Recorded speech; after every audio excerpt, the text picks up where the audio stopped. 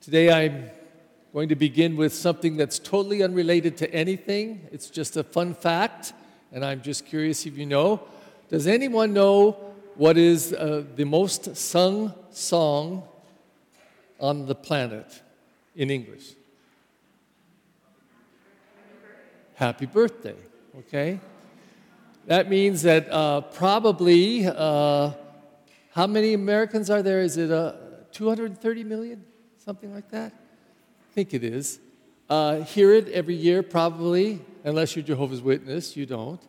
And we sing it probably to all of our brothers and sisters, our parents, our grandparents, our friends. It's the most sung song there is. And it's such a simple little ditty. It only includes 6 words. Happy birthday to you, dear whoever. Perry, I'll say. 6 words. And it just keeps repeating, happy birthday to you, happy birthday to you, happy birthday to Mary, happy birthday to you. And we all know it and we all sing it.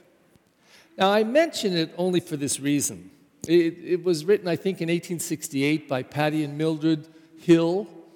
I don't know why they came up with it. I didn't get into that much with Siri. I just did the basics, okay? But imagine writing a ditty of 6 words that becomes the most known song on the planet. And 150 years and some years later, we're still doing it, just as written. It proves, I believe, how something very simple that you say or do can have an enormous impact. How many of us could say, I remember in 2nd grade, my teacher once said this. And we remember it all the way back 60, 70 years. So I would ask you, what have you said? Or what have you done that has had that kind of an impact on somebody else? And do you believe that your words and actions can, both negatively and positively? It's fact. It's fact. We should take great care, be very mindful when we speak and for what we do or fail to do, because it is very impacting. Now, today in these scriptures, clearly the theme is about praying and praying incessantly. And we will get some answers as to why that's important. But first of all, in that second reading, we have a beautiful reflection about the power of the scriptures to teach, to form our ways of following the Christ, for correcting us, and that it's inspired by God. So having said that and believing that as a context for these 2 readings, we go to the first reading, and it's a story about prayer, a historical story, that Amalek waged war on Israel. Everybody waged war on Israel at some point in time. So Amalek is there fighting. So Moses, taking his shepherding staff and his staff of authority, goes up on the hill, and he instructs Joshua, the leader of the army. He says, well, I will pray for you, and when I'm doing this, God will protect us. So he goes up there, and as long as he lifted up his hands in prayer, they were victorious. The moment he put them down, they were losing. Yay! Ooh! Yay! Ooh! So they had to prop his arms up. Now, this is the only part of the story that gets me in a weird way, because it's one of those little mechanical things. However, perhaps it points to the value of posture. You know, on Good Friday, and in fact, as a kid, I loved serving because we also got to take our shoes off. On Good Friday, you removed your shoes with the priest and the deacon and everybody else in the sanctuary, and then you marched in and you lay down on the floor, which I still do. I don't take my shoes off, but I got sandals, so it doesn't matter anyway. But I lay down, on the floor, and all my ministers and those who are reading the Passion are on the floor face down. And you might say, well, why? What is that about? Well, we do the same thing when we get ordained to priesthood and diaconate, because it's a very important posture of defenselessness and total surrender. You see, if I were on my back and you came to attack me, I have my legs to kick you, my hands to hit you, but I could spit on you, call you names. But if I don't even see you coming, because I'm flat on my face on the ground and you come and attack from the back, I'm a goner. I'm surrendering my total self to you. So that's what we do before God on Good Friday. Before that cross, we surrender ourselves, all of our spirit. It's a beautiful posture. And I don't know if people catch that, but I know it fills me with great meaning always on that day. So to lift up our arms in prayer, to raise our hands to the heavens, to God, it's a posture, a gesture that maybe opens our spirit more, makes our prayer more focused on God. I know as a priest, again, at the altar, I get a different perspective than you, but I'd say 30 years ago, 40 years ago, it began to become very traditional for people to join hands during the Our Father. Some priests were really opposed to it. Hey, you're not supposed to be doing that. But I always saw it as very beautiful from the altar. And then in some of the churches, I was in a Black and Latino church in Los Angeles, South Los Angeles, and they even would join hands and they'd rock as they'd sing the Our Father. And the whole church is moving back and forth, and it was very visually appetizing, just beautiful.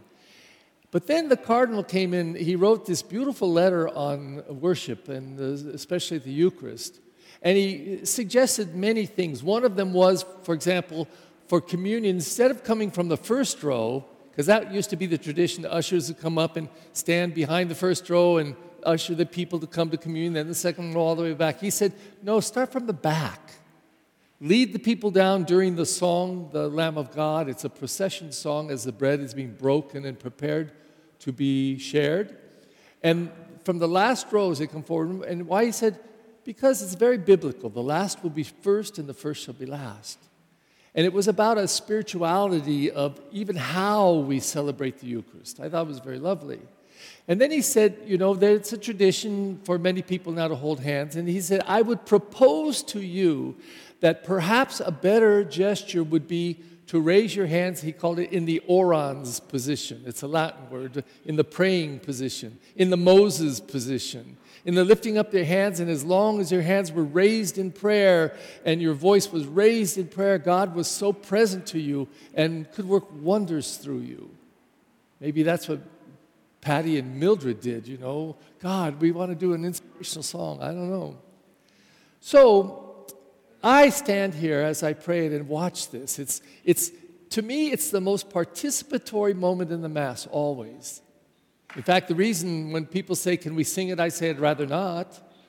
Because if you sing it, a lot of people don't participate in it. But it's the one prayer that everybody seems to know. Even little kids learn it. And they're all into that prayer. And what a beautiful way to be, with our hands upstretched to heaven and to God, praising our God and asking God to be with us and give us our daily bread and teach us forgiveness. And wow, lead us to your kingdom, God. Lead us to your kingdom. So that first reading, Moses is persistent. And even when tired, he gets his brothers to help him to hold his arms up so that he doesn't put them down. He keeps persistent in prayer. And that's the very thing that Jesus speaks about. And he does it through a parable, a little story. And the point is so clear: be persistent in prayer. That's an expression of your faith. You believe that God is hearing you and God loves you and will be there for you. Trust that, believe that, and be persistent. So he tells this parable, this little story, and it's kind of obnoxiously wonderful. Here's this, and these details are important, a widow.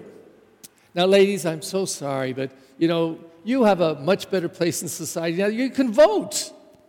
Before my lifetime, was in the 20s, the women got the right to vote. Finally, you can inherit money and property. But in the times of Jesus, women couldn't inherit. They certainly couldn't vote. They couldn't even speak. They couldn't even speak in public without their man. I mean, that was just the way it was.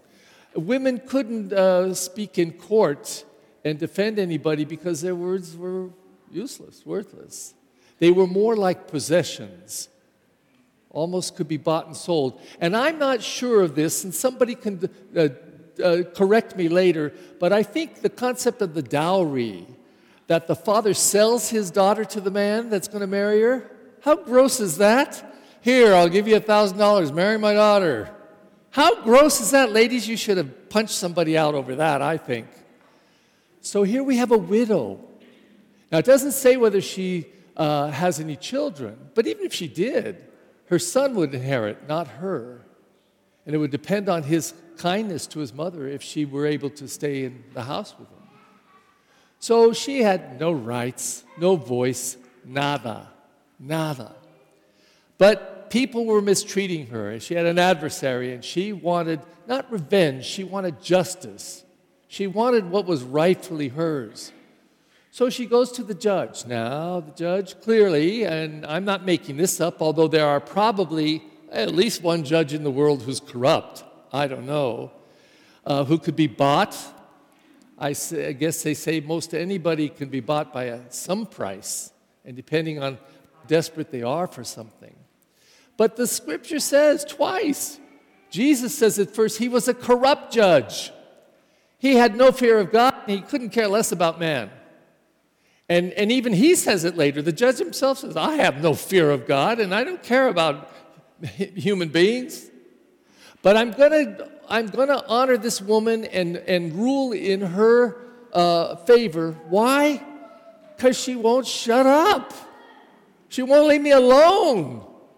She keeps coming back, and he says, I'm even afraid one day she's going to come up and strike me. Now, that's a persistent woman. That woman ain't giving up. She ain't giving up. And so he finally rules in her favor, and he says, that's how you should pray. That's his example. Pray like her. Be persistent. Keep coming back to God. Now, I think the reason is to let God into our stuff. The problem I think that I hear from people why sometimes they get discouraged in prayer is they don't get the first thing they ask for. They are perhaps people who put all their eggs in one basket. That's always a dangerous thing. Father Tim McGowan, who used to be here, always said, you always have another egg that you save so you can throw it. But don't put all your eggs in one basket. If anything happens to the basket, you lose them all. Or, to put it another way, do you have a plan B? What about a plan C? Because if your plan A doesn't work, then it's all shot. You better have a plan B as a backup, and then even a plan C, and maybe even a D. So if A doesn't work, you move on down the line.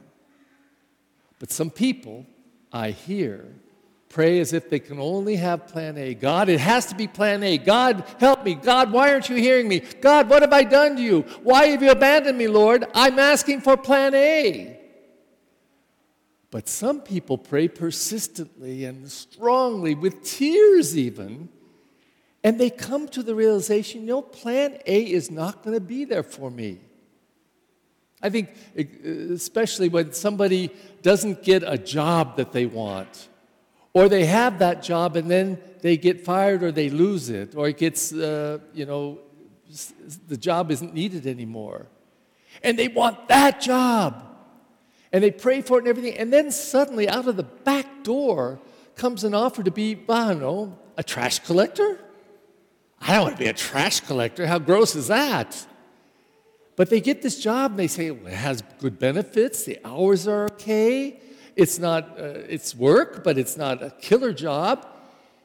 And then they begin to realize, I'm keeping the city clean. There are fewer rats on this block because we're cleaning up the trash. Pretty proud of that. And Plan B becomes something that fulfills them, makes them feel good at what they're contributing. So Jesus today, he's challenging us to be persons and a people of prayer. For the last couple months, I've been praying at almost every single Mass for Ukraine, for peace in Ukraine. I don't know if my prayers are doing anything. They keep convincing me of the need for peace. But I hear other people say, Lord, hear our prayer. And if they are attentive, if they listened and actually heard that prayer for peace, maybe they are being convinced more to live lives of peace and to make peace a reality. We just had horrible news in the last week or so, over 3 council people being racist. And it's ugly. And what a hoopla over this. Oh, my God. But does it not rip the scab off of our body, our social body here in Los Angeles? We can remember things like Rodney King. If you're black, you know what kind of racism's out there. Latinos too. Filipinos, in the last couple of years, the Asians are really getting it. There was a beautiful document put out by the bishops of this country on racism, and actually, we're a pilot parish for it. We're one of several that was chosen, and I think I know some reasons. So a little group of us and staff sat down with some of the people that were involved in the formulating a direction for us to take as a church in Los Angeles. And I say, we as spiritual people, we have a responsibility and a call from God Himself, I am sure, to eradicate racism. For us to be able to say to each other and to the whole world, everybody's equal in the eyes of God. It doesn't matter if you're white, black, brown, green. It doesn't matter. What matters is that we're all human beings. We're all in this together. And what a gift. If the largest archdiocese, I believe we are in the United States, the capital of communications, where most of the movie industries thrive here, one of the richest places in the land, there's so much, one of the most culturally diverse places. It's the place where most countries in the world, their second largest population outside of their capital and their country is Los Angeles. In fact, it was about 10 years ago that I heard on the radio that they said it used to be in terms of population numbers that it was Mexico City, Guadalajara, Los Angeles. Now it's Mexico City, Los Angeles, and Guadalajara. And if that's still true, wow. Wow. So don't we have a voice? Don't we have a responsibility to speak up and speak out against racist ways of thinking and holding people down because of the color of their skin, for God's sake? It's one of my favorite things about Los Angeles, all of the cultural diversity. They say there are 80 languages that Mass is said every weekend here in this archdiocese. Wow, what a gift. What a gift. And so, Jesus says, will you pray like this woman? Be insistent. Be persistent. Don't stop. Don't let it go. But then, most provocative of all, after he states this need for us to be persistent prayers and to go after it like a dog with a bone, just to not let go of it. And he says, but when the Son of Man comes, will he find faith here? Will he? I wonder. Will he find faith here? And only we can answer that question.